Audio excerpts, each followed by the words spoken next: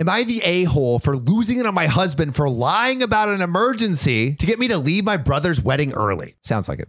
No. Your brother should be able to destroy your life however he pleases. John with his hot takes. Hot takes. Hot takes. Yeah. My husband has been sick for a few days. He got sick around the time of my brother's wedding. I took care of him 24 hours for days. He's on meds and can move and go to the bathroom and eat on his own. I told him I was going to my brother's wedding and he threw a fit saying I couldn't leave him alone while he's sick. I told him he was not that sick. It's just a stomach bug and he's getting treatment for that. And I suggested he call his sister to come stay with him.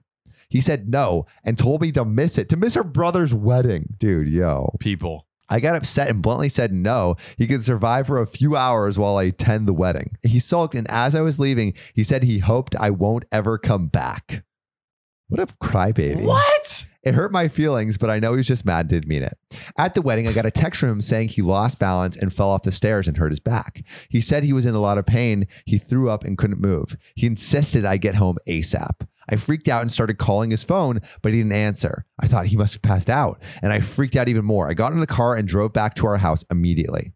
When I got home, I rushed towards the stairs while calling out his name. I started to really freak out then. I rushed into the bedroom and found him in bed drinking juice, and as soon as he saw me, he put the phone down.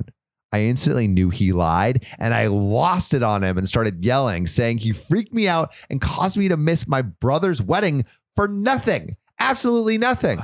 My God. He said that he already told me I couldn't leave him alone in the house and that this very scenario could have happened. Oh, please. What I coulda, shoulda, dog. I yelled at him, calling him a horrible person, which made him cry. What a bitch baby, dude. God, for real.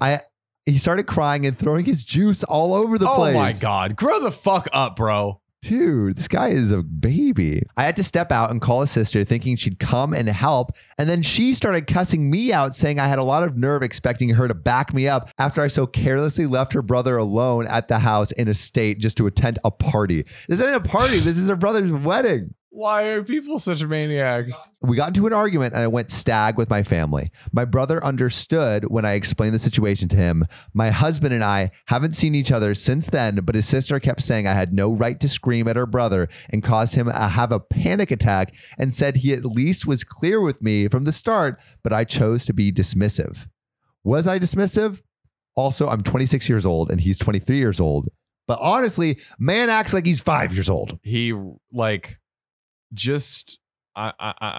just floored. Dude, he sounds like such a baby. Like, I honestly can't even believe that, like, this is like, I have to imagine that OP's like exaggerating a bit because, like, I can't imagine anyone being so childish. Like, this could have happened. This is ridiculous. Bro, it didn't. It didn't. You're a maniac. Yeah. Also, take care of yourself. Once again, the red flags. Yeah. They're married. Right? Yeah, they're married. How do you not see these red flags earlier? I'm so sorry. I'm baffled.